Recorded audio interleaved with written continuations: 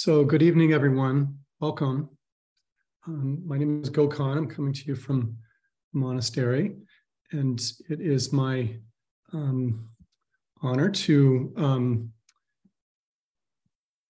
welcome and introduce Rima Vesely-Flad, who's here with us this evening, to be in conversation with a couple of Sangha members and to speak about some of the work she's been doing recently in her new book, called Black Buddhists and the Black Radical Tradition, Practice of Stillness in the Movement for Liberation. Rima is a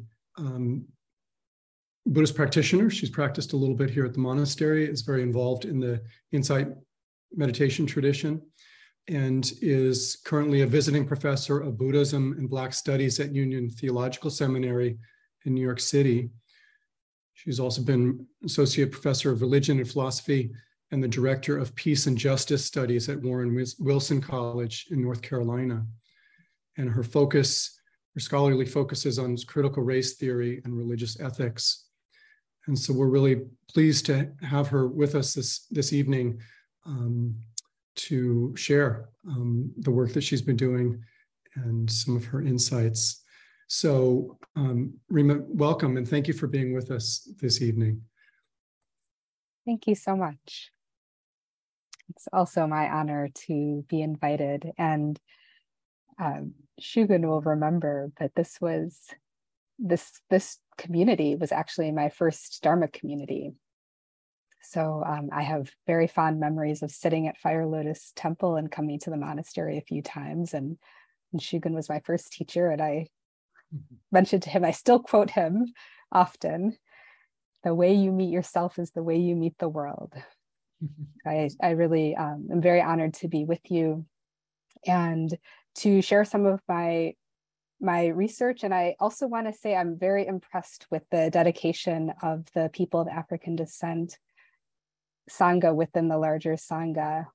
The members have put a lot of time and energy into organizing this event and being very thoughtful and present. So Robin and Chikei and Carmen, I really think you are so very committed to this work and to this community, and it really shows. So I'll just say a little bit about what has brought me to your community today, what has led me to write this book. I'll hold it up. It looks like this.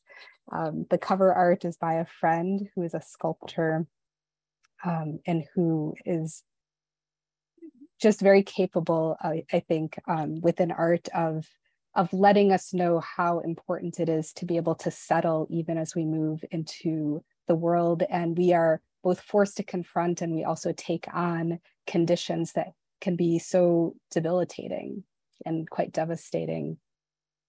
So just a little bit about the origins then of this work. And I'll begin by saying that I come out of grassroots activism.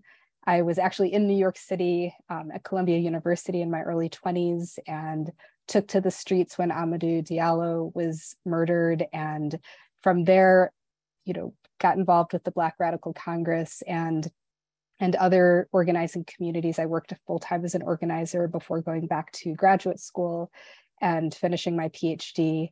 In the midst of all of that is when I sat at Fire Lotus. So it's a little bit of my own history. But it is to say that first and foremost, I have been, I think, very accountable in my research to grassroots activists and to people who are on the front lines and putting their bodies out there day after day. I hold those voices, that determination, that integrity in front of me. And my scholarship is an attempt to respond to their fierceness, the fierceness of these vanguard activists. And more recently, of course, especially since 2014, we've had Black Lives Matter and activists who, in a very similar way and also a very different way, have taken to the streets in the same vein as civil rights activists. And I find their courage to be so important, and their time, their commitment. In Ferguson, night after night after night, activists went and held vigil in front of the Ferguson Police Department. It was the longest street protest since the Montgomery bus boycott in 1955. And that courage, that that sheer commitment spoke volumes. And at the same time, I was also very curious about why the church wasn't so resonant as it was during the civil rights movement. And I just wondered if Buddhism, and I don't mean mindfulness in a kind of secular vein, but Buddhism as a religious tradition, as a set of teachings, a set of understandings, a set of practices, of course, very varied depending on lineage. But if Buddhism as a tradition could respond to what these activists were so compelled to offer, because burnout is real and exhaustion is real. And I saw both the determination when I went. I took students there, and I also saw that fatigue.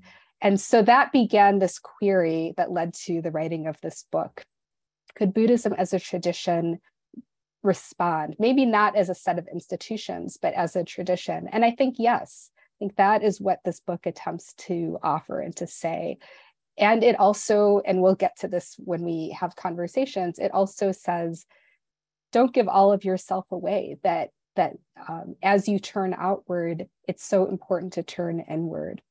So we'll unpack some of that. But the other aspect that I want to put out is that for those of you who have read the introduction, you already know that, but it's that this was clearly also not simply a writing exercise for me personally, that I have to do my own work. I have done much of my own work, and Buddhism has provided that foundation. And I'm grateful, so grateful for what I have learned from my teachers. You know, much of what I had to turn to was absence in my own life, and much of what I sought to embody in my own practice was what it means to grapple with my own suffering. It's personal, it's interpersonal, and of course, it's also systemic. So the energy that went into this book was really an energy that was both outward facing and communal, but it was also deeply internal. And we'll talk about this, but I'll just tell you at this point some of the core findings, if you will. So one is that in a very particular way, people of African descent are dealing with trauma. And it's a trauma that goes back to the transatlantic slave trade, that is rooted in the auction block, and family separations, and the tremendous violence that people of African descent encounter in this country. That in emphasizing or turning to these very specific sets of trauma, that people of African descent who practice Buddhism, that there is a great emphasis on communal practices, on honoring community, on honoring ancestors, on bringing ancestors into the space. There are some very, very creative practices and liturgies, and we can talk about that a bit. But yet another aspect of this, as people of African descent practice Buddhism, and I say this broadly speaking, you know, it's across lineages, is that this body, which in broader society, in our society which privileges certain narratives, certain bodies, certain phenotypes, certain hair textures, certain kinds of intelligences, plural, that this body has been reclaimed as a vehicle for liberation. And actually today I was writing a lecture for my class and working with the Satipatthana Sutta, just how radical it is to turn to the body and for the body to be so central in practice, but to also strip away these social meanings and to see this body as a vehicle for enlightenment. It's such a radical thought, and one that is not part of our dominant narrative or dominant narratives, plural. And the last thing, I don't know how much we'll be able to get to this, but it's important to say, is that this way of living into the teachings, this seeing the body as a vehicle for liberation, this deconstruction of dominant narratives, all of it is really in line with the best parts of the Black radical tradition, especially those parts that emphasize psychological liberation. So much of my argument overall is linking the interpretations that Black Buddhists bring to Dharma to this larger tradition of the Black radical tradition. And it's powerful. It's powerful. It's centuries old. It's emphasizing liberation. And it's saying that actually Buddhism has a place in this tradition and it's being lived out today. And this work is an attempt to make visible how Black people, how Black teachers are interpreting Buddhism and continuing the Black radical tradition. And in my own life as an activist and as a scholar, as a mother, that is very powerful.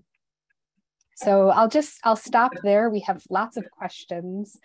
And again, your people of African descent, Sangha within a Sangha, has brought so much energy to this particular conversation already. Thank you, Rima, for that introduction. I'll start with the questions. I have a couple of longish questions, and then we'll turn to Chikei, who will also ask her questions. You know, I want to first start by saying that this is a very special book because it is so erudite, yet it is so, as you say, Rima, so much of you is in it. You can feel in every page that you have walked that path. And it's both internal and external, and it's pulled together a tradition in a very new and whole way. And I just want to thank you for that. I have to say, I would just honestly say it's quite a feat, and thank you for doing that. So in your book, and as you've already mentioned, there are several components that you describe that appear over and over again, sort of in an organic way among Black Buddhist practitioners, Black Buddhist teachers. And I just wanted to go over those a little bit more so that people can fully get the feeling of those, and also ask you perhaps to relate that the best you can to the wider Buddhist practice for people who perhaps of not African descent. So the first one that you talked about was the trauma and how that brings in the need for awareness of the body and for somatic liberation. Mm-hmm. Maybe just talk a little bit about that. Yeah, it's such a good question. And also your emphasis on somatics and very carefully linking the two of those, I think, is so important. So I'll actually give you an example based on the interviews. I did 2 interviews with this one teacher whose name is Devin Berry, about why it's so important to both name and be very explicit. And I think, in fact, quite detailed about the levels of intergenerational trauma that people of African descent experience. And then also why the embodied component is so necessary. So by way of Devin's story, as I mentioned, there is a history of absence and separation, of dislocation, of simply not knowing. I can speak to it. I think almost every person I know who is of African descent can speak directly to this absence. And Devin is someone who has taken that and gone to plantations and meditated, sometimes for months at a time, has sat in slave quarters and has gone back, has actually now structured retreats around this, but gone to this place where so much violence and so much separation took place, and has confronted that and is very influenced by Thich Nhat Hanh. And part of the reason Thich Nhat Hanh has become so important to so many people of African descent is not only the emphasis on socially engaged Buddhism, but because there are embodied practices within that tradition, like bowing, prostrating is so central, walking meditation. And what I have learned is that these practices are so important within Thai's tradition because of the fact of trauma, because of the Vietnam War, because of so many members of his community coming in as refugees and experiencing tremendous, tremendous trauma. So I say this because it's important that we acknowledge the specificities. We also can see those specificities as part of a larger trauma, but that we find ways to work with that trauma in the body. So I emphasize stillness in my title, but as one of my friends, Josen Tamori Gibson, will say, you can move and be still. That stillness is more of a way of being, but moving that trauma through the body is also very important. And it's important that there are practices that can meet those specific sets of trauma, that there are practices that can respond to what practitioners are bringing into the meditation hall. So that is something the book attempts to address through these interviews with different teachers. And if I could follow up on that, it appears in the book that, and also in Devin Berry's work, that this is related to, as you say, the emphasis on ancestor and the emphasis you actually say in your book. There's a beautiful quote. Liberation then is not solely a quality of seeing impermanence and attaining an unsurpassed level of wisdom and compassion.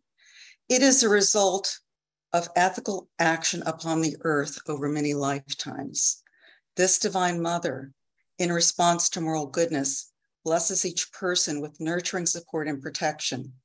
This material energy is spread throughout other spheres in early Buddhist teaching and depiction. So it seems like you're discovering a kind of Earth Mother compassion, wisdom, ancestor, which is in Buddhism, but we often forget.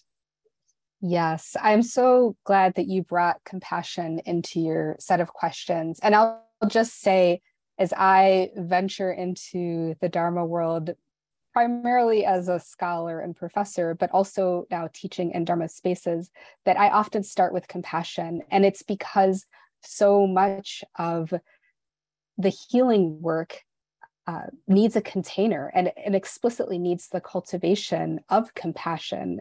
So just as an example, I think this is quite different from the forms of Zen practiced at Zen Mountain Monastery and Fire Lotus, but there is in the insight tradition a practice called RAIN, and it essentially says, recognize, allow, investigate, and nurture. But I always think we have to start with nurturing. Those of us who receive certain messages, and we have so deeply internalized these messages of inferiority, that actually the initial work is cultivating compassion, and then we can investigate, then we can explore our inner landscapes, but we have to resource ourselves in very particular ways. That this is actually not me. This is, the numerous teachers, the 40 teachers I interviewed and the other voices I included, but, they are saying we have to preface or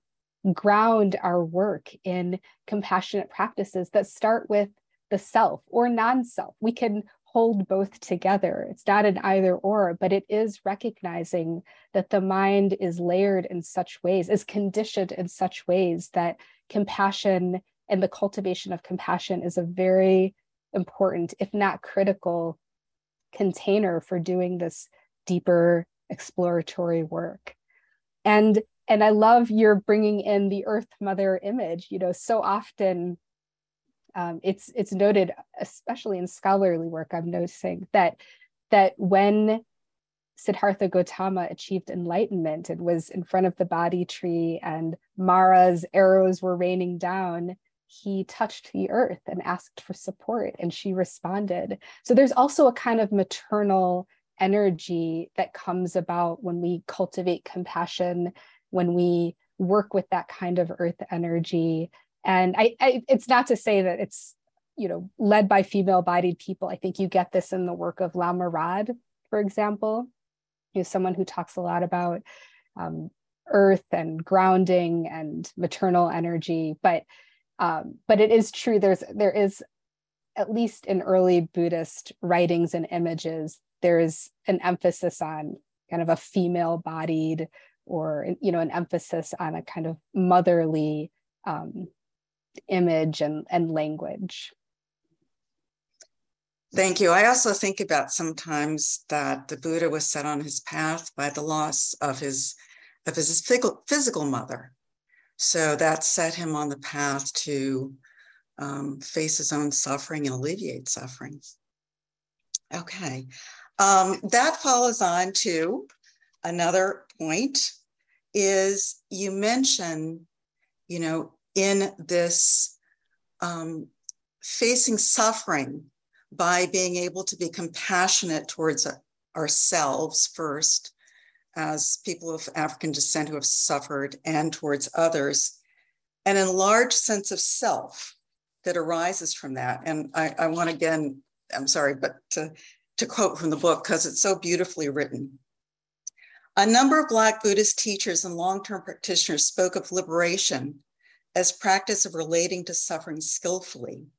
For Black Buddhist teachers, cultivating the skills of turning towards suffering and seeing it clearly without personalizing it or being attached to its particular forms is a practice of liberation.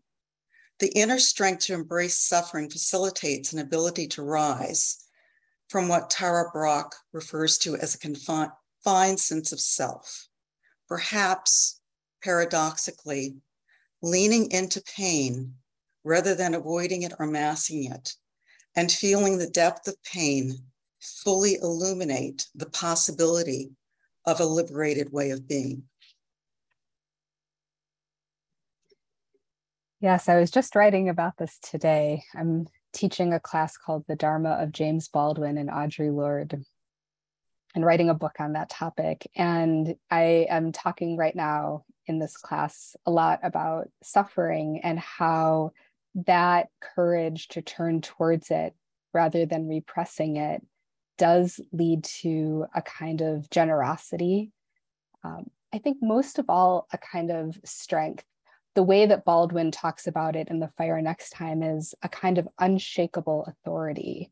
And I think that's such powerful language. And I think that's what we get with these practices. If we are committed, if we can stay with our pain, with our suffering, instead of turning away from it, we develop that stamina, that set of muscles, and that ability to turn towards it in such a kind of unflappable way and stay with it. That capacity to stay, I think, does lead to unshakable authority, what some of the early Buddhist texts will call confidence. The translation used the word confidence, but I love that language of unshakable authority. I think because it actually turns our notions of authority on their very heads, multiple, plural, the sense that by turning towards our suffering, we do achieve a sense of directness, so that someone might push us down, but it actually doesn't damage our self-worth, that someone might call us out in these ways that are meant to be belittling, but it doesn't register because it's not true. That inner authority that is cultivated in turning towards our own suffering allows us to see the falseness of accusations and narratives. I think the teaching on two truths, actually, this idea that while we strive towards an ultimate reality, we live out our relative reality, and yet in that process of walking through our own narratives in our daily lives, but holding in front of us this ultimate reality, we have more capacity to deconstruct that which is false and impermanent, right? So many of us who are of African descent, if not all of us, I think it actually is accurate to universalize this and say people of African descent, at least in societies that have been colonized, that we internalize these narratives, these messages of inferiority. So if we develop capacities, but also if we embrace teachings and frameworks, in this case, Dharma frameworks that allow us to see impermanence clearly, we can see how false and impermanent and simply wrong these dominant narratives are. I wanted to actually, if you don't mind, you had a beautiful quote by James Baldwin in the book, which seems to be very apropos. You quote him saying, "Love takes off the mask that we fear we cannot live without and know we cannot live within." I use the word love here, not merely in the personal sense, but as a state of being or a state of grace. Not in the infantile American sense of being made happy, but in the tough and universal sense of quest and daring and growth. And when you mentioned Baldwin, you talk about his emphasis on extending compassion towards white people. He often says, in so many words, they don't know any better. And so that speaks again to that, what you're saying is that enlarged sense of self. And it's really quite remarkable the way that you bring together James Baldwin and also Audre Lorde, who has her own kind of very Dharma-like way of seeing the world, into this. And as you were saying at the beginning, this is really interesting the way you've tied these two to what appear to be separate poles, the Black liberation tradition and Black Buddhism, but you've brought them together into a oneness. Let me stop there and let you talk. Oh, thank you. No, thank you. You can. Well, I'm so glad that you can see. Actually, I would say, and this is what my teaching assistant will often say, the more constructive work of the book. There's a lot of explaining, a lot of illuminating, and then in using James Baldwin and Audre Lorde's writing so directly, there's a lot of constructive work and kind of, where I'm going. And maybe I can say a bit about this later, but actually I work a lot with the concepts of non-self and turning to their work and what they have to offer. But it is true. I think Baldwin and Lorde both, I'm so steeped in their writings right now. I think they both, in very different ways, give us that sense of daring, as you say, that taking off of masks, that courage. And, while neither of them ever referred to Buddhism or claimed Buddhism, they live out a certain aspect of Dharma teachings in ways that I find quite profound. And part of it is that depth of compassion. They both have so much to offer with compassion. And part of it is that direct seeing and that unflinching desire, a real desire, a real commitment to tear apart, to deconstruct their own lives, their messages, to write from that place of rawness. They were unsparing in the way they talked about suffering, both of them. I just gave a lecture on that last week. And the why of it, they did it because in both cases, they were called forth in their immediate families, but also in the conditions they witnessed, to say, no, this isn't okay. They were, from that unflinching bravery, they were able to both look within them, look at their families of origin, and look at the broader society and say, I choose something else. And what's more is I don't believe the lies I've been told. So that's some of the constructive work. I'll just say actually a little bit about the work on non-self, which is that I think they both demonstrate a way to work on conditioning.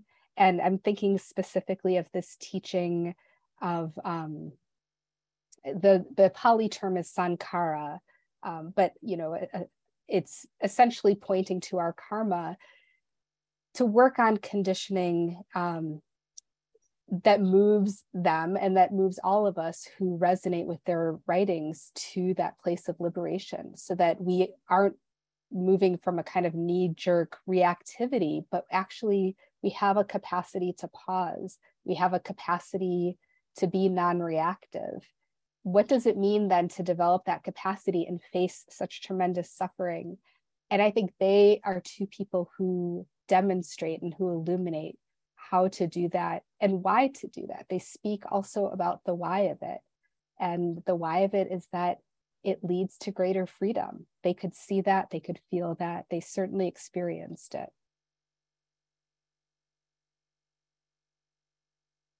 I'll have another quote of yours. Inner spaciousness allows Black practitioners to see the falseness of social constructs, including their own, and let them fall away.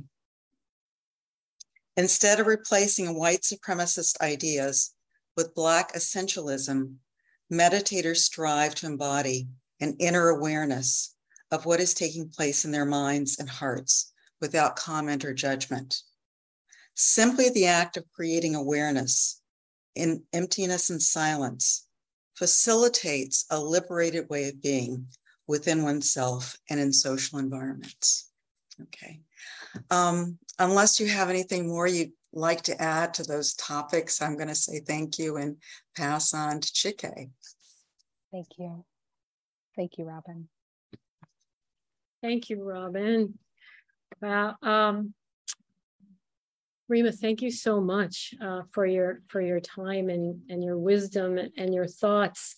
I have probably more questions than we have time for, but I want to start with one that really resonated strongly in me.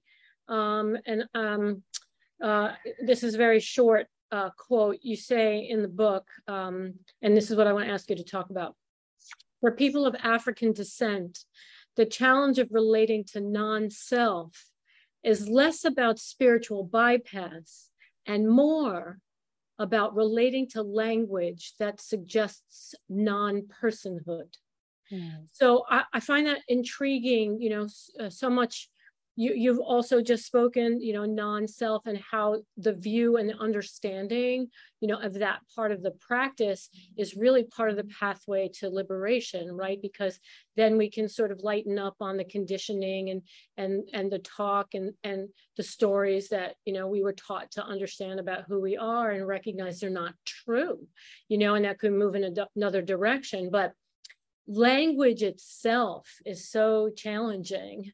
And when we're talking about non-self and people of African descent in particular, I'm wondering how, what you came across in interviewing all the teachers that you spoke with, how they dealt with this question of language that suggests non-personhood is particularly challenging for people of African descent, even though we're talking about a practice that is offering the truth of non-self.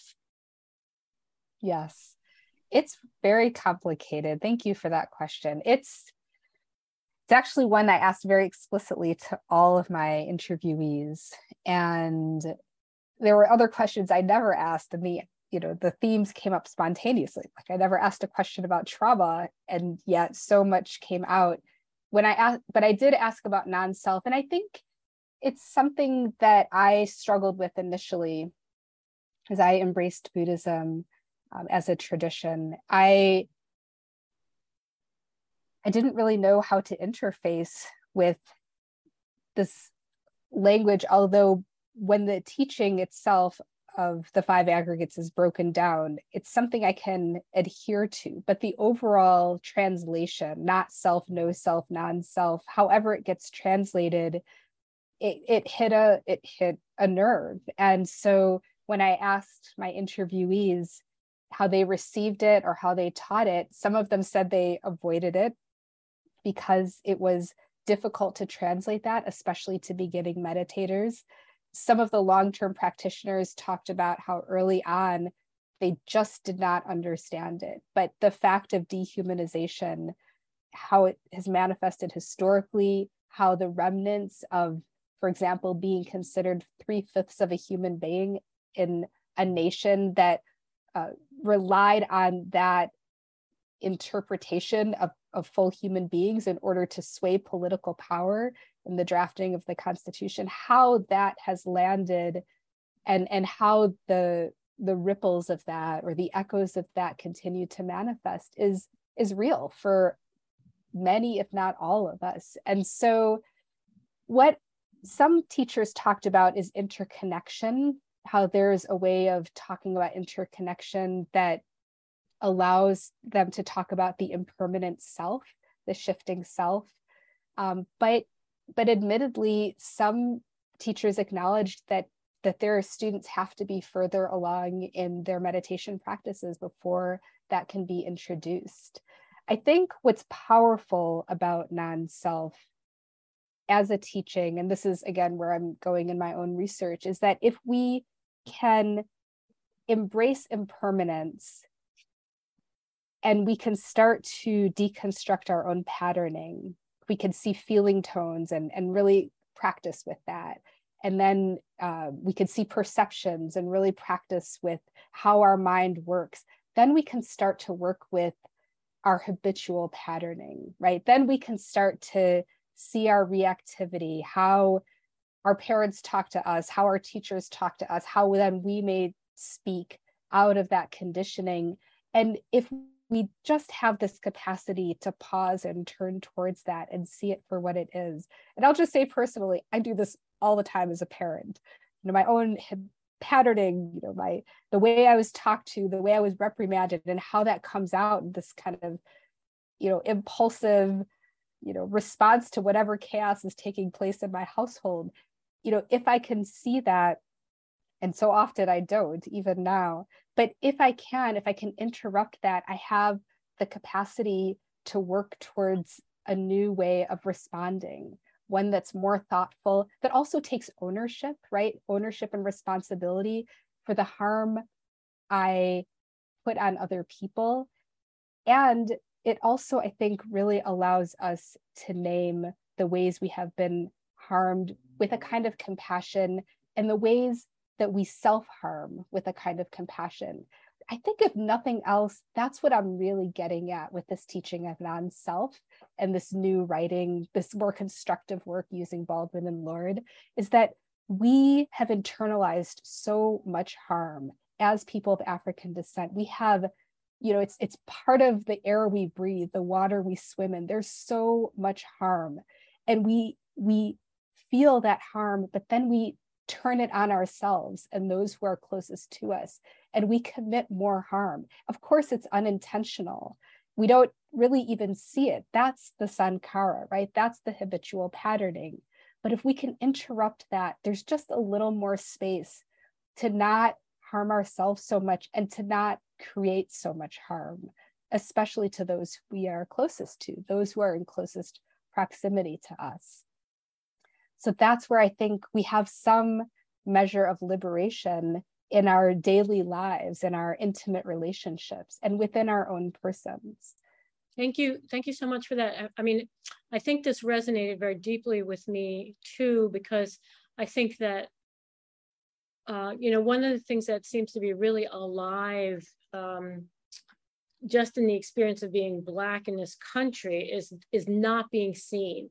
Your voice doesn't matter. You're not recognized. Or if you are, it's a tokenism. Or if you are, it's because of some idea about you being exceptional in some sort of way, you know, and not just like, you know, regular people whose voices matter. You know, it's almost like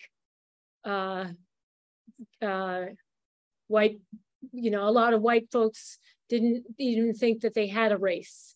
You know, it was like Black people are letting, you know, like, wait a minute, whiteness is a constructed race as well. Like, let's understand our history here. So it just like being seen as a person of African descent, I think is so critical, has been for me really critical in moving to an understanding and a lived experience of non-self, because it had to come first. And I think it is tied to perhaps what you were saying before about rain and starting with the N, right? Because the compassion for ourselves, we don't have that. I didn't have that.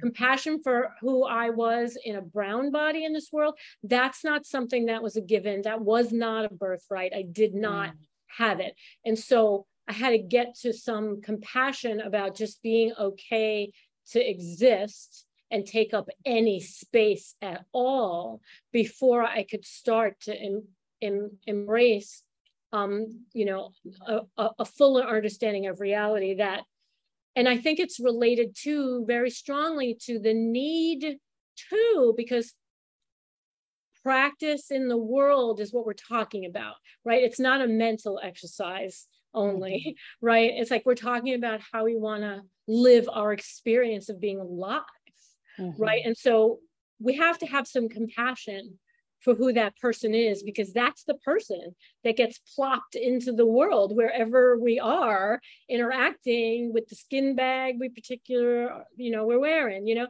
And so I think, anyway, I really appreciate you raising that quote. It's a short sentence and there's so much in that, which I just really thought was important, but I'll move on. So you're quoting someone else. I think you're quoting Radical Dharma, Talking Race, Love, and Liberation by Sadhula, together with Reverend Angel Quota Williams and Lama Rod. And they say there, that the whiteness of and racism within mainstream Buddhist communities and organizations in the United States amplify rather than deconstruct systems of suffering. And the internalization of hatred due to skin color is a particular form of suffering.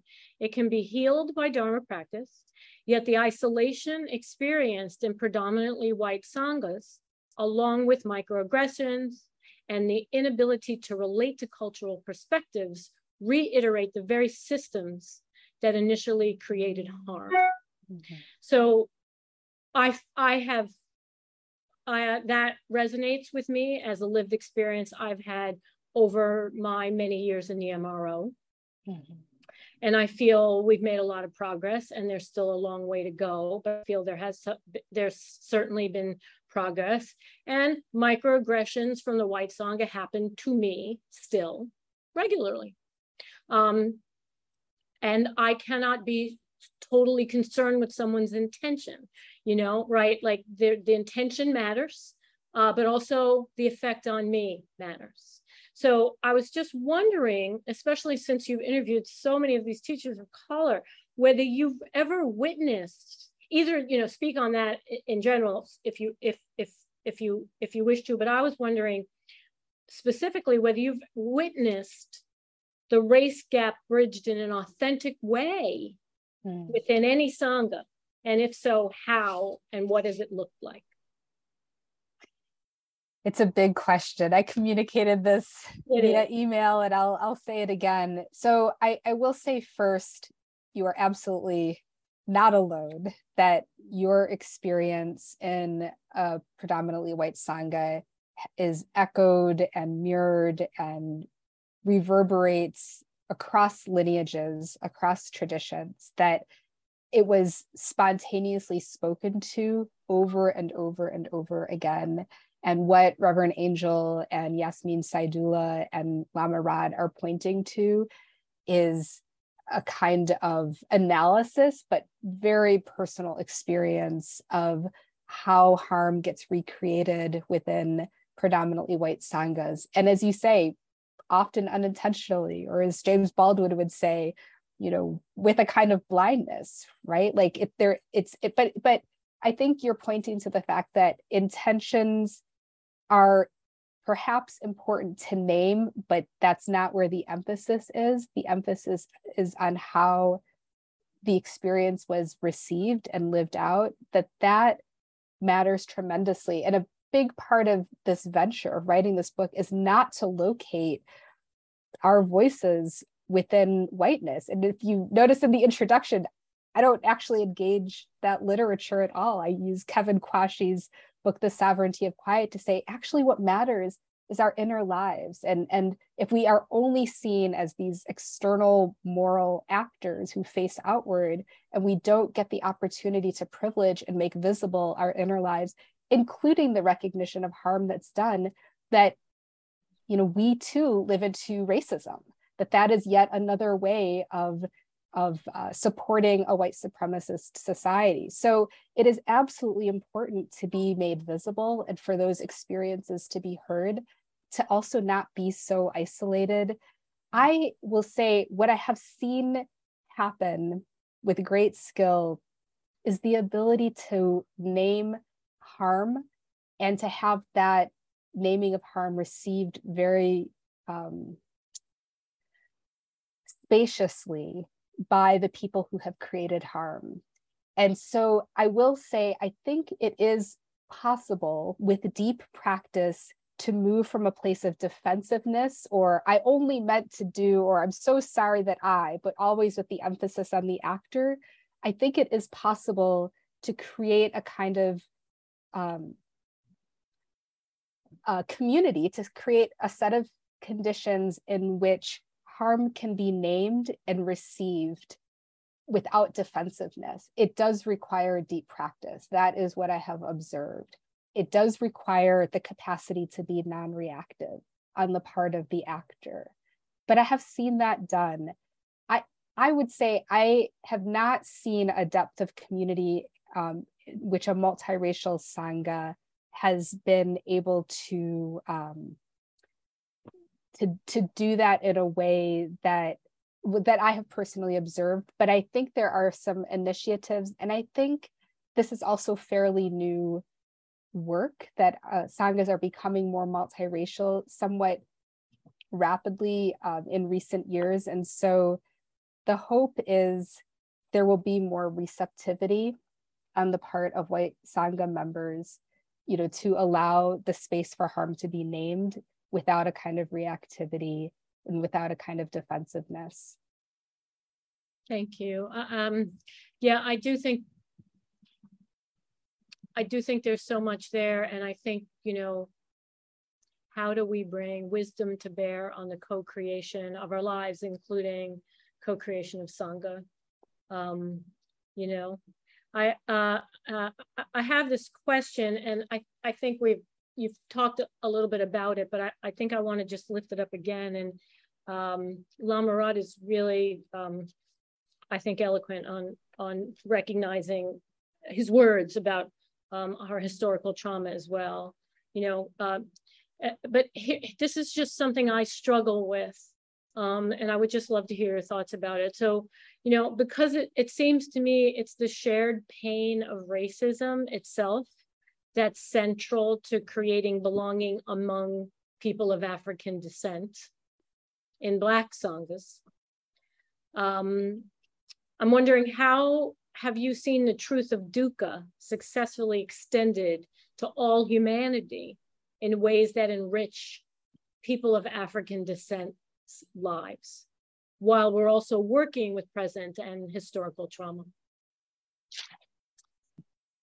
I did a book launch in Asheville. This question came up from a Black nun who was really, really wrestling. So it's one I've had a chance to ponder. And I think naming the particularities is really critical. We have to acknowledge, we have to be able to turn to what has been done, the damage.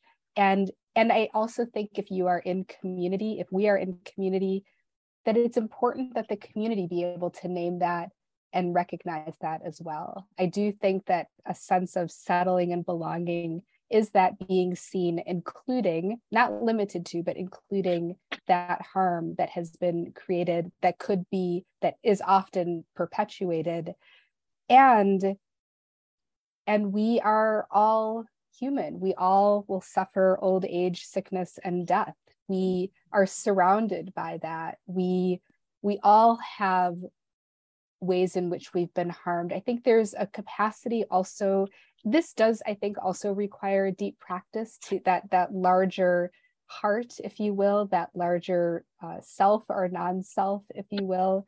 But to be able then, and I think it starts with ourselves, to see our own suffering, to turn towards that, to be very present with that. And then with so much tenderness, to also be able to not so much ignore, that's not what I mean by this language of drop away, but to also say, and, yes, and to be able to meet the suffering of other peoples with that same tenderness and compassion, I think is also a part of our practice. Yeah. But it can never be at the expense of our own lives. And in fact, it's when we give so much oxygen to our rage, to the hurt, to the harm we've experienced, when we really allow some spaciousness some errors, for allow that to surface and allow ourselves to really fully embrace and to be able to say, yes, this has happened. Yes, I feel, to give ourselves permission to feel with that container of compassion. That's when we have just in such an organic way, that spaciousness to meet other people's suffering. But I don't think it's something we can try to do. I think we try to cultivate that capacity to meet our own suffering. And then, as our heart opens, we then have that ability, that capacity to meet other people where they are. It's not a forced energy.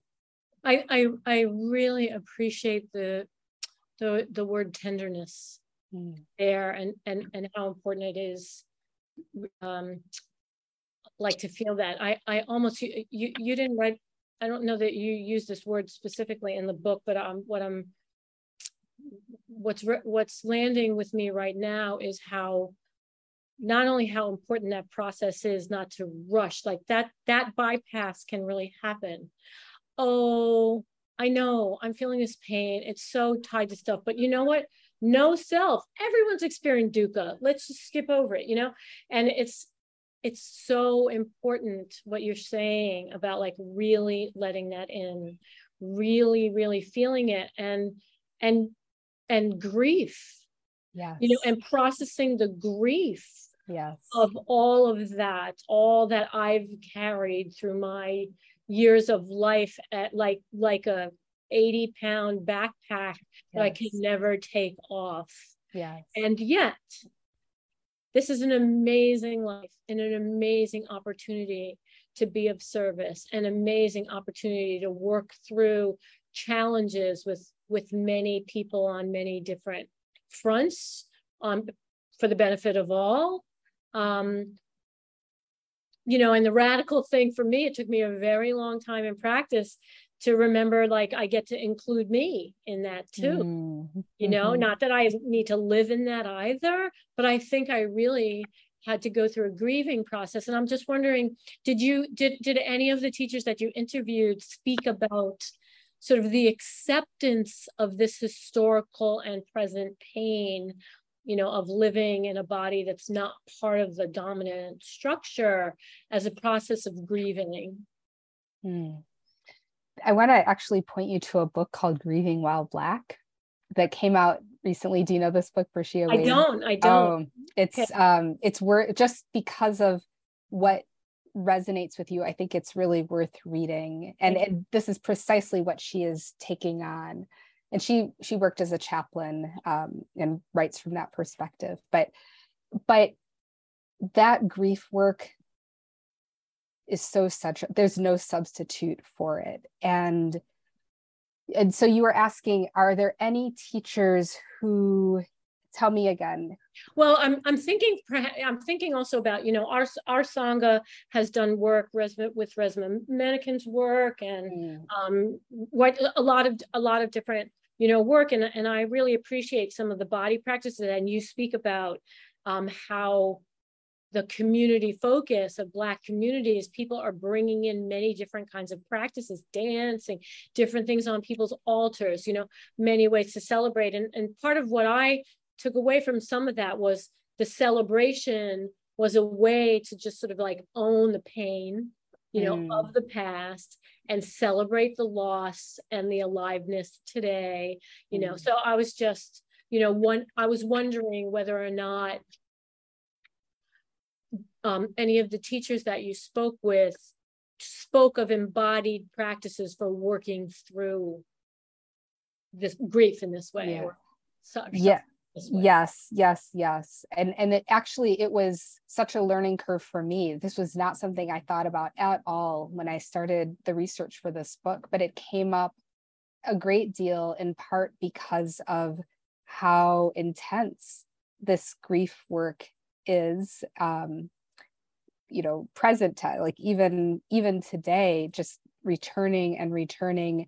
I think, I mentioned Bershia Wade's book, and there are others, people like Zenju, maybe Zenju Earthlyn Manuel's work. And, she's someone who speaks so directly to it. But this this emphasis on how we skillfully work with our suffering, how we move towards our body, how we reclaim our body, and in a certain way. And I'm thinking about Sebene Selassie's book. She wrote a book called You Belong, You Know It, clearly. Yeah. So, you know, Seb too, just the way she talks about dancing. So it's turning towards the body, but it's also being present with the cultivation of joy. And part of that is allowing these different practices. So I'll just give you an example. In 2018, just about 4 years ago, a group of teachers, multi-lineage teachers, gathered at Union Theological Seminary. It was the beginning of bringing teachers, Black teachers of different lineages together to talk about many of the themes and the questions we're talking about tonight.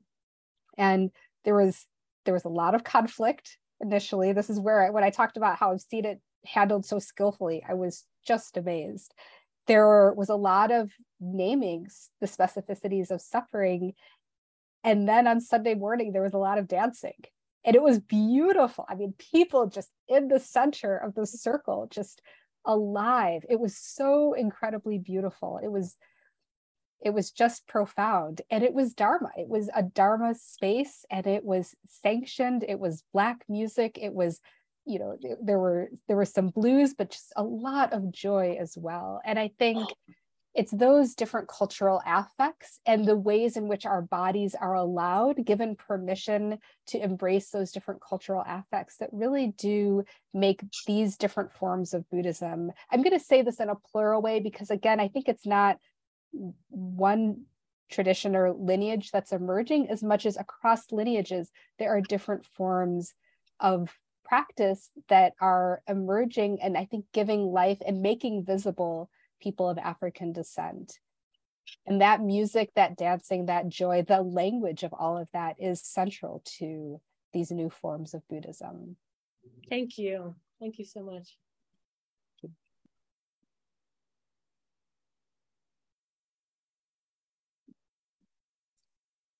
I think next we're having a discussion between Shugen and Rima. And then we'll have a Q&A. We'll have time for a Q&A before it's over. Yeah. Well, I have to say, I'm just really happy to sit here and listen to the three of you talk. But I'm also happy to join you in that. And so I've been taking some notes, and almost all of the things I've noted we could spend a lot of time talking about. So Rima, we didn't really talk about how you wanted to proceed with this. Do you want to take the lead, or do you want me to take initiative here? Well, I'm curious to hear your thoughts about the Sangha and some of what especially the members, both Robin and Chikei, have introduced, and what that means for you as the leader of the Sangha. If you feel, I mean, that also could take quite a bit of time, but I know we've talked about this now over, I would say, almost 2 decades, how you, Shugen, receive these experiences and what it means for your community. Well, I'm trying to think of how to collect my thoughts, because there's so many different points. I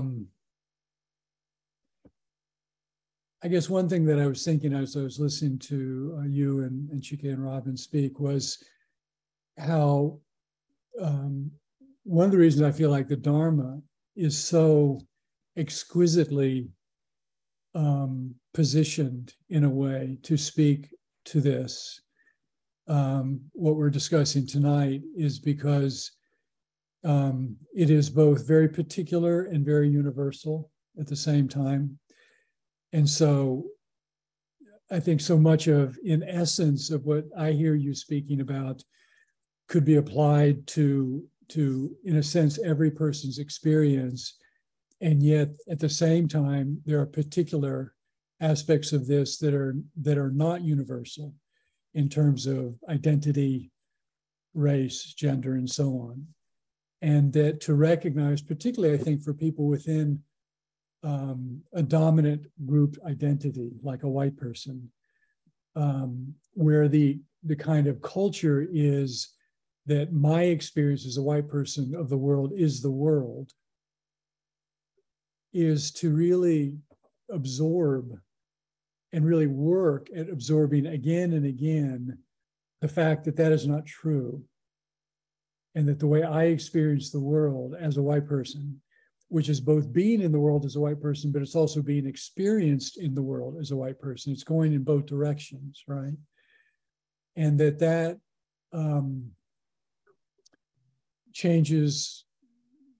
affects everything. And that in that way, you know, I am inherently, my experience of the world is inherently biased in the direction of my own self and my own identity, the identity I've been assigned, you know, as a white person.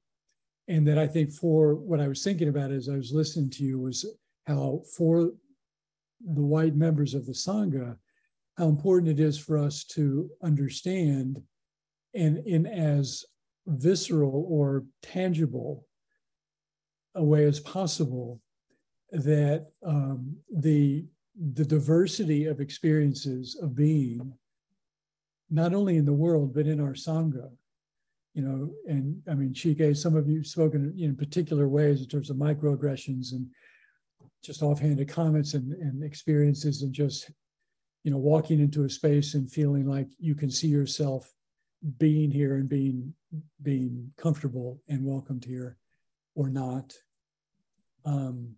And so to sort of loosen and let go of that sense of knowing that if I have certain experiences, that therefore I know what your experience is in the same moment, in the same situation, and realizing that I don't, and that I won't ever, right? And that within that, I think of Wendell Berry saying we're constantly learning, which means we're constantly living within a certain amount of ignorance. How should we proceed? And he said we should proceed with humility. And so I think of that as such an important aspect for white folks, for people in dominant groups, to learn that, to experience that in a very alive and visceral way, the humility of not knowing. You know, when you were talking about blindness, you know, that sort of whiteness is a kind of blindness. And I was thinking that it's kind of like having a false view, having a false or not having a right view. Having a right view doesn't mean that I don't have a view. I have a view. It's just not true, right? It's not in accord with the way things are.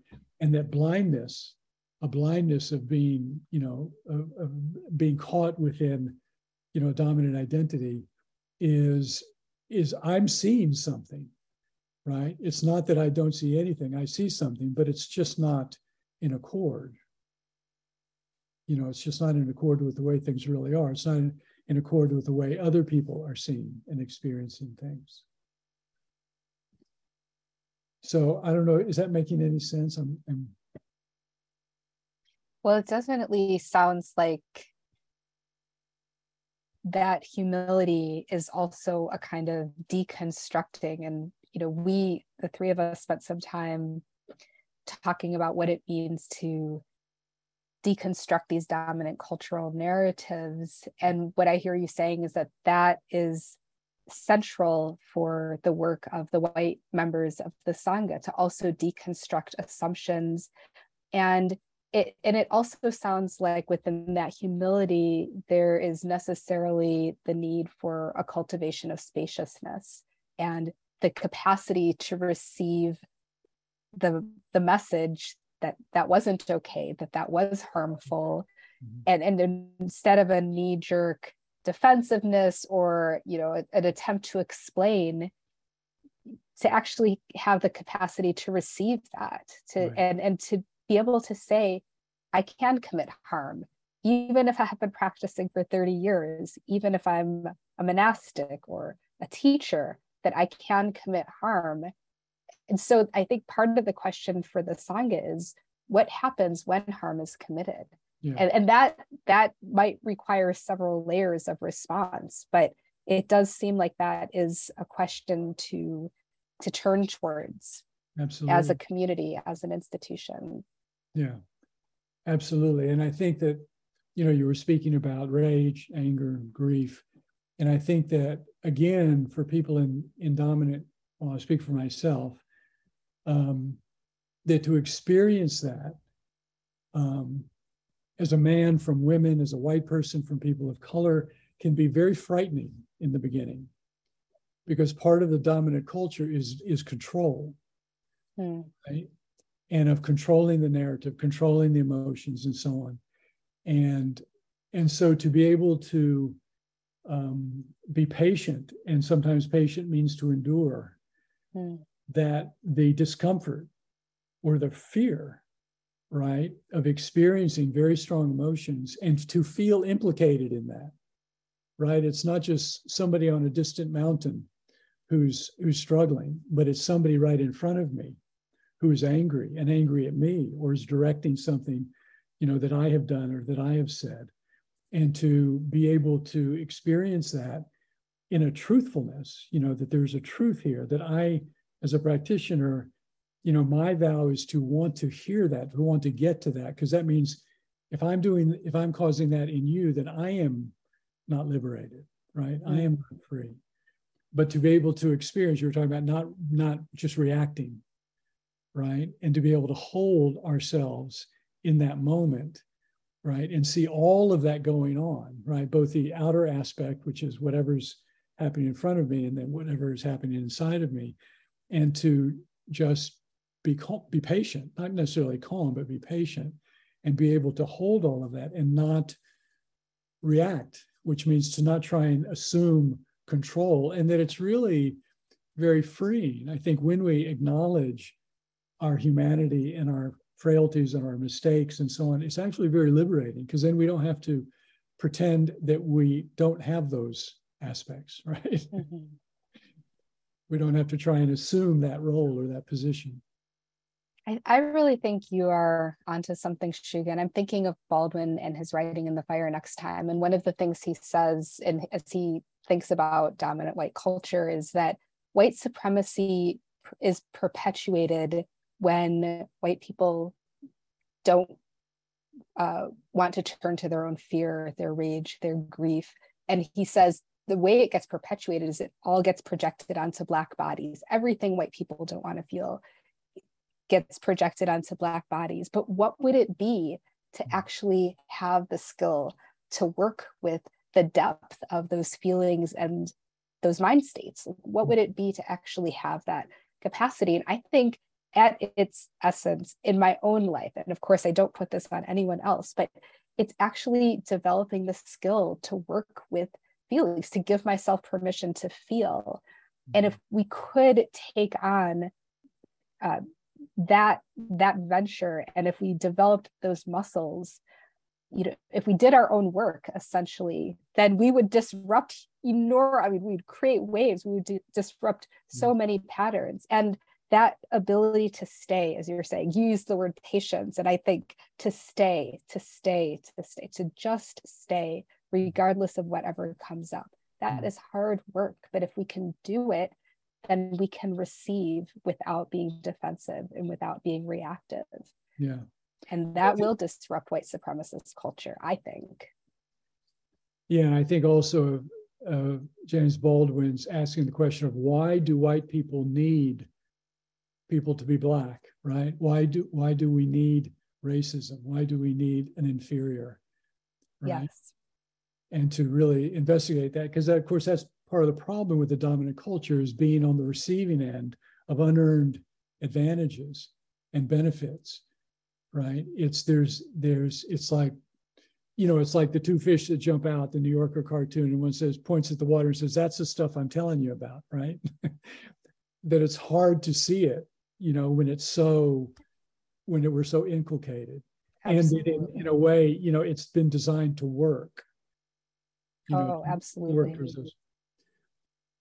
But I think the staying with, that's where I think Buddhism and just basic practice, because from the very beginning, in our own different ways, in our own unequal ways, are experiencing a lot of, disappointments and sort of humiliations, as we encounter ourselves as we see ourselves to be, not as we imagine ourselves to be, as we deal with our karma and so on, and to be able to sit in that and face that without denying it and suppressing it, and without just distracting ourselves with explanations and narratives, to me is kind of the training ground, right, for being able to develop that kind of tolerance, that kind of patience.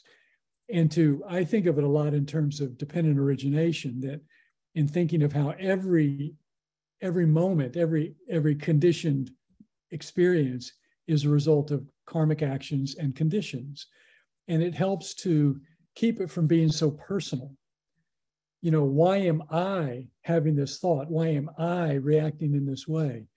Like, what's wrong with me? And it helps to sort of free us of the trap of that binary. That if I recognize anything, any kind of racist thought, word, or action arising in me, that means I'm racist and I'm a bad person. I don't want to be that person. And so, I have to deny that. And so to really go beyond that false binary, and just realize we're, all in our own ways have been drinking this water, right? And we're all affected, in different ways, and not equal ways, but we're all affected. And then it's more, like you said, it's looking at suffering from both the personal but the systemic. What does personal even mean? How many of my thoughts are just solely mine, right? Did I make them up? They didn't come from any other influence. I mean, it's like, I think that's where the compassion comes in, that, the importance of saying, I have been conditioned in this way. So to be able to hold that alongside the fact that harm has been committed, is being perpetuated, to be able to take responsibility within that larger understanding of how we have all been conditioned in certain ways. I think that's very important for anyone who is, let's just say, very evolved or deeply serious about their practice. And I see a hand by maybe one of your students. Perhaps it's me. This is Yugaku or Tom. Hi, Rima. I just want to defer first to see if there's any people of color or women who want to go. And then if there's still time, I'd love to share my question.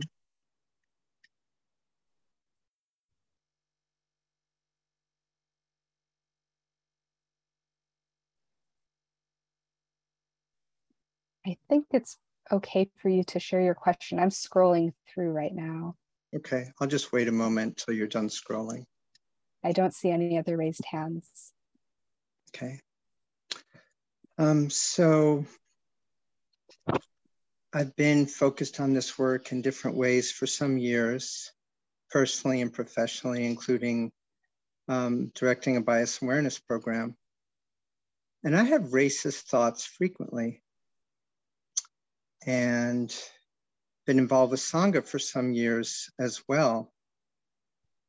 And I have a kind of a frustration. It feels like, just in my experience, is still narrow. While I've had some leadership, I've been in particular discrete groups, but I've experienced only an occasional sharing of us white people of our own racism. I can think of an anecdote where somebody else who's in some leadership grabbed her pocketbook and took it to the bathroom when she was sitting near an African-American man, and almost immediately saw that. But we've been taught tonight, and by Shugen, and by many of our readings about the momentum of the karma that has created the racism and white supremacy within us. And I heard you speak of the fear and the rage and the grief.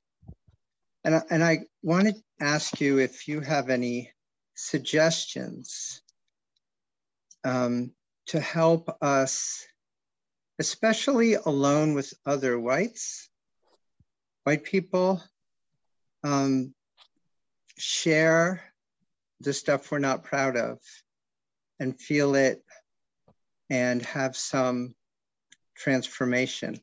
And I'm somewhat at a loss, Rima, meaning perhaps the pace is natural. We're certainly, as Chikei mentioned, we're certainly growing in this way. It's hard to hear that she still regularly feels the microaggressions. But can you suggest anything, point to any resources, any sanghas, any writers of color or not, to help us, especially alone with other white sangha members, move into this space? Because I might be the only person often having, one of the only people having racist thoughts regularly, or I might not. But it feels like a really important place where easily and even regularly white people share that with each other as just part of their healing and to cultivate our ability to give everywhere and to our Sangha members of color. And Tom, let me just, I'm sorry, and help me with your Dharma name. I want to make sure I pronounce it correctly. Yukaku. Yukaku. Mm-hmm. What you're asking, are there resources for a group, like a white affinity group, to go deeper? Is that, did I hear you correctly? Yeah. Anything that comes to mind. There may be some things. It's always felt like Minneapolis sanghas are kind of doing great stuff, but I'm just curious what comes to mind for you. Yeah, resources to help us go deeper and be braver. Well, I will say so much of my own work has been to privilege the voices of people of African descent. And on a certain level, I think I'm not very deeply versed in what is most helpful for white Sangha members. That said, I speak to a lot of predominantly white groups. That was true when I taught at my little liberal arts college in North Carolina, and true in somewhat in the Dharma world. And I did a Q&A with a well-known Black Lives Matter activist a couple of years ago, and I just said, and this is what I'm going to impart to you. I just said, is there anything else you want to say? And she said, read Black voices. She's saying this to the audience, and I just thought, yes, read Black voices. For example, while they are not Dharma students, they were not, this is past tense, or teachers, or even remotely, right now being steeped in the words of James Baldwin and Audre Lorde, these powerful, powerful, powerful ancestors. If you as white Sangha members took a deep dive, if you read essays and interviews and conversations, if you watched documentaries, if you really, really listened, you would hear so much.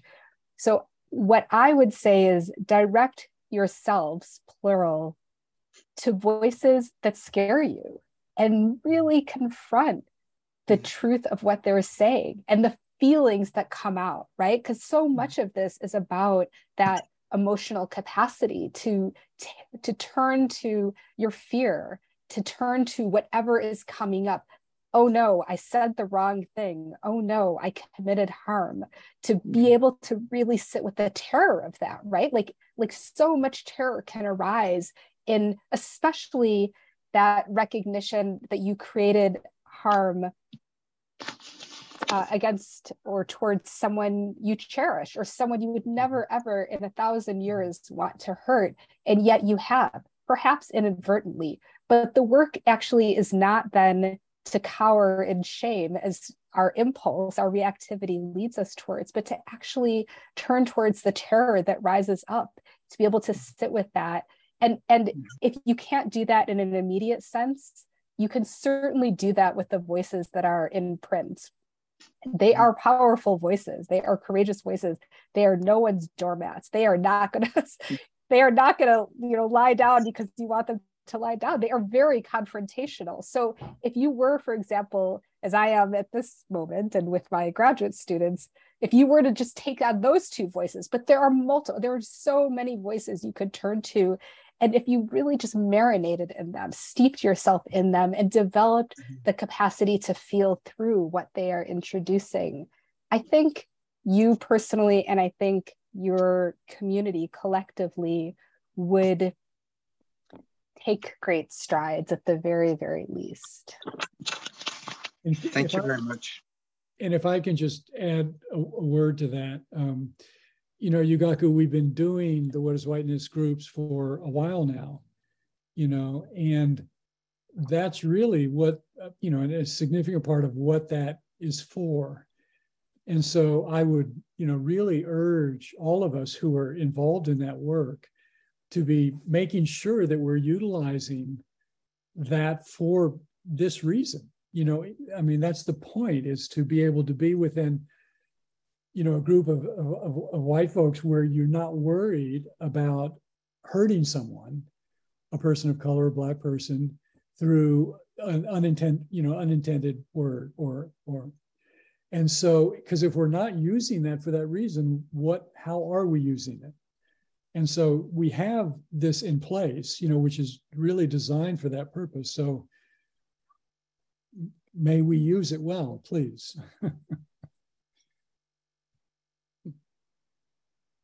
I see we have a couple more hands. Yeah. How about Anren?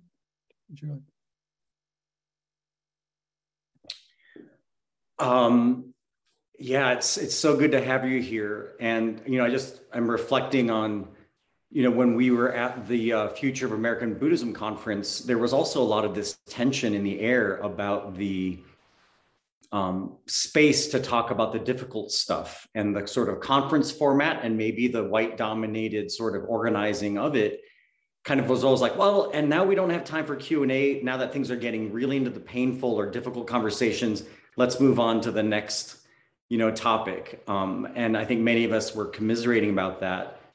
And hearing you tonight now, 3 months later after that, what's really hitting me is this idea of like white dominated sanghas is actually in its last years, because at least in the United States, because, by 2042, the US will be a non-white majority, nation in terms of raw population. And I think sanghas, Buddhist sanghas, will be feeling that, years before we get to 2042. So isn't it that this work, again, like that, where is the center, right? Where is what are we, how do we sort of undo or work outside of whiteness? It feels like this work is actually the future of what is American Buddhism, that it isn't just minority, what is, Black Buddhism, Latino Buddhism, but this is actually what is the future of Buddhism in a post, whiteness centered practice. Are people asking you this? Are your students, who I assume are probably much more diverse, are they recognizing this, or how are you thinking about it? What I will say, and I think there are disruptions happening all over, but I will say something that is front and center is that within what we call American Buddhism, there has been such a stark erasure of Asian and Asian American Buddhists, and that there, I think, will be much more collaboration with the now emerging sanghas of people of African descent and Latinx practitioners, that there will be much more, I think, kind of solidarity amongst those marginalized voices, marginalized communities. I mean, just thinking of who owns the publishing houses, who runs the magazines, and the the institutions and how that is being recognized and named and challenged, so that there's, I think, much more emphasis on how Buddhism was carried, especially to this continent and what we might call the West broadly. I know that's a contested term, but how that has happened and then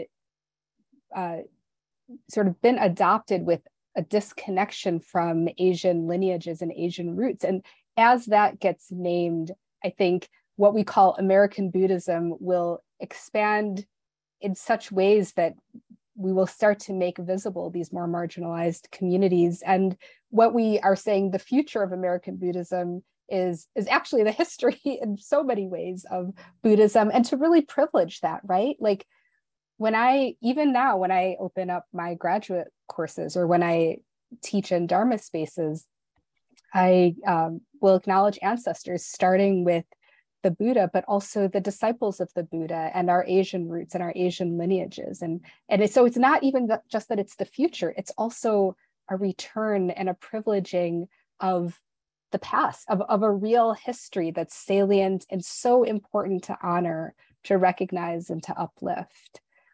So that's what I hope emerges sooner rather than later, is that gratitude and that embrace, and most of all of that, making visible. And we are at 8 o'clock. I see there's one more hand. What do you think, Shugen? Would we go maybe a few more minutes? Sure. Yeah. Ravi, I mean, it's up to you. You're the lead here, but if you're willing, sure. Yeah, I can do another 5 minutes. Okay. Late school start tomorrow, so I have a little space. Okay. Ravi? Yeah, Rima, I just want to say, first of all, thank you. A dear friend who's Pakistani and Buddhist, practicing the different lineage, who's working with your book, was read me a passage from your book last night when we were on the phone, and just was deeply moved. So thank you for all your work. I kind of wanted to take up something you just said, actually, which was around like Asian bodies and sort of the collaboration with Black folks and Black Buddhists. And I guess I continue to have the deepest respect for all of you, for our teachers, for ZMM. And at the same time, for me, it feels clear that ZMM and every Sangha, really, every white-led Sangha, but every Sangha everywhere. But, in my experience, ZMM does not offer a complete awakening. And I think that that feels important to name. And as we do this work, I think that I feel a difference in white folk that sort of understand that and understand that there's something to learn from Black and brown spaces and Black and brown people, versus there being this sense of separation and this sense of charity that white Sanghas are doing for people of color. And I'm just curious if that's something you've seen, and how you relate to that dynamic. Yeah. That's, I think, so powerful, is to put oneself, and now I say this collectively as well as in our own embodied experience, to put oneself in a position of saying, we have to learn from people of color, who, of course, as this book talks about, and as we're recognizing what we call American Buddhism, I actually find that term really problematic, but I'll use it for the moment. But to say we have so much to learn, even as for so many, there are these long-standing practices and positions of authority. And I have not seen much of that at this moment. I'll just say, at this moment, which will change, of course, but I will validate, and I do validate very much, that approach of, even if you're in a position of authority, of seeing oneself as learning and of recognizing limitations, recognizing a lack of expansiveness, perhaps that's not the right word, but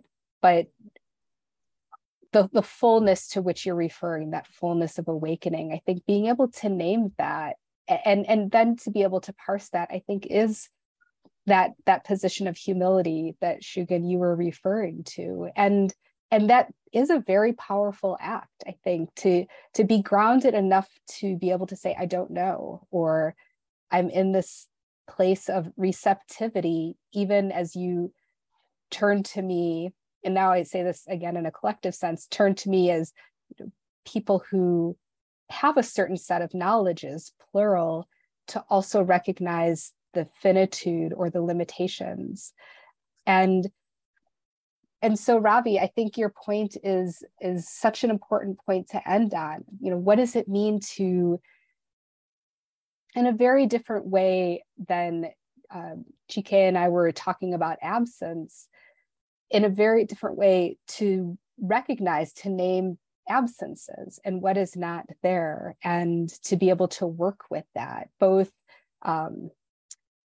in terms of language, right? To say, okay, to be able to articulate that, but also in a deeper sense, in an emotional sense, with a kind of humility.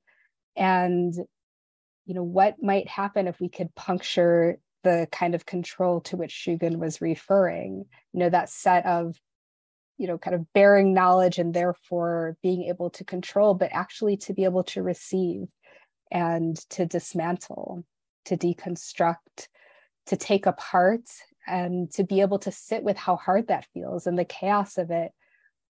But also, again, going back to Baldwin's words, a kind of unshakable authority if you're able to actually have the muscles to turn towards that which feels so hard, so scary, the kind of terror that might arise.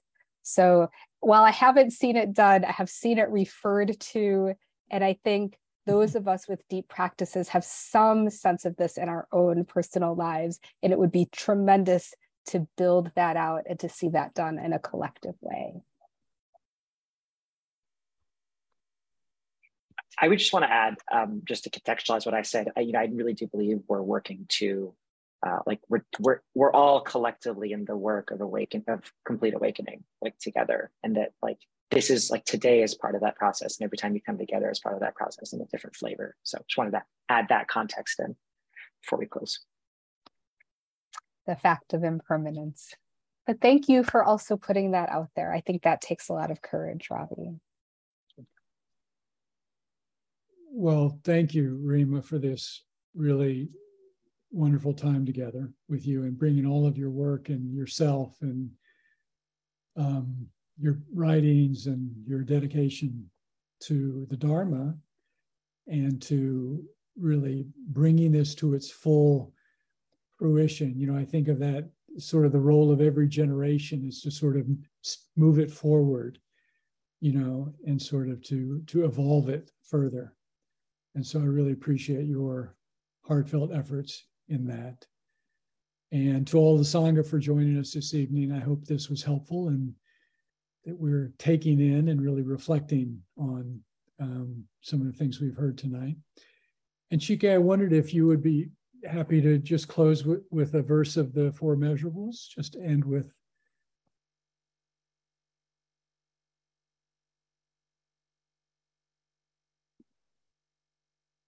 May all beings be free from suffering and the root of suffering.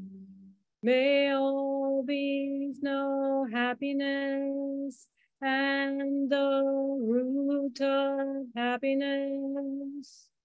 May all beings live in sympathetic joy, rejoicing in the happiness of others. May all beings live in equanimity, free from passion, aggression, and delusion. Thank you so much. Thank you, Rima. Be well. Thank you, Rima. Thank you. Also. Thank you. It was beautiful. Thank you, Thank Rob. you. Thank you for your engagement. Thank you. We can't wait for the next book. I'm working on it. Thank you, everyone.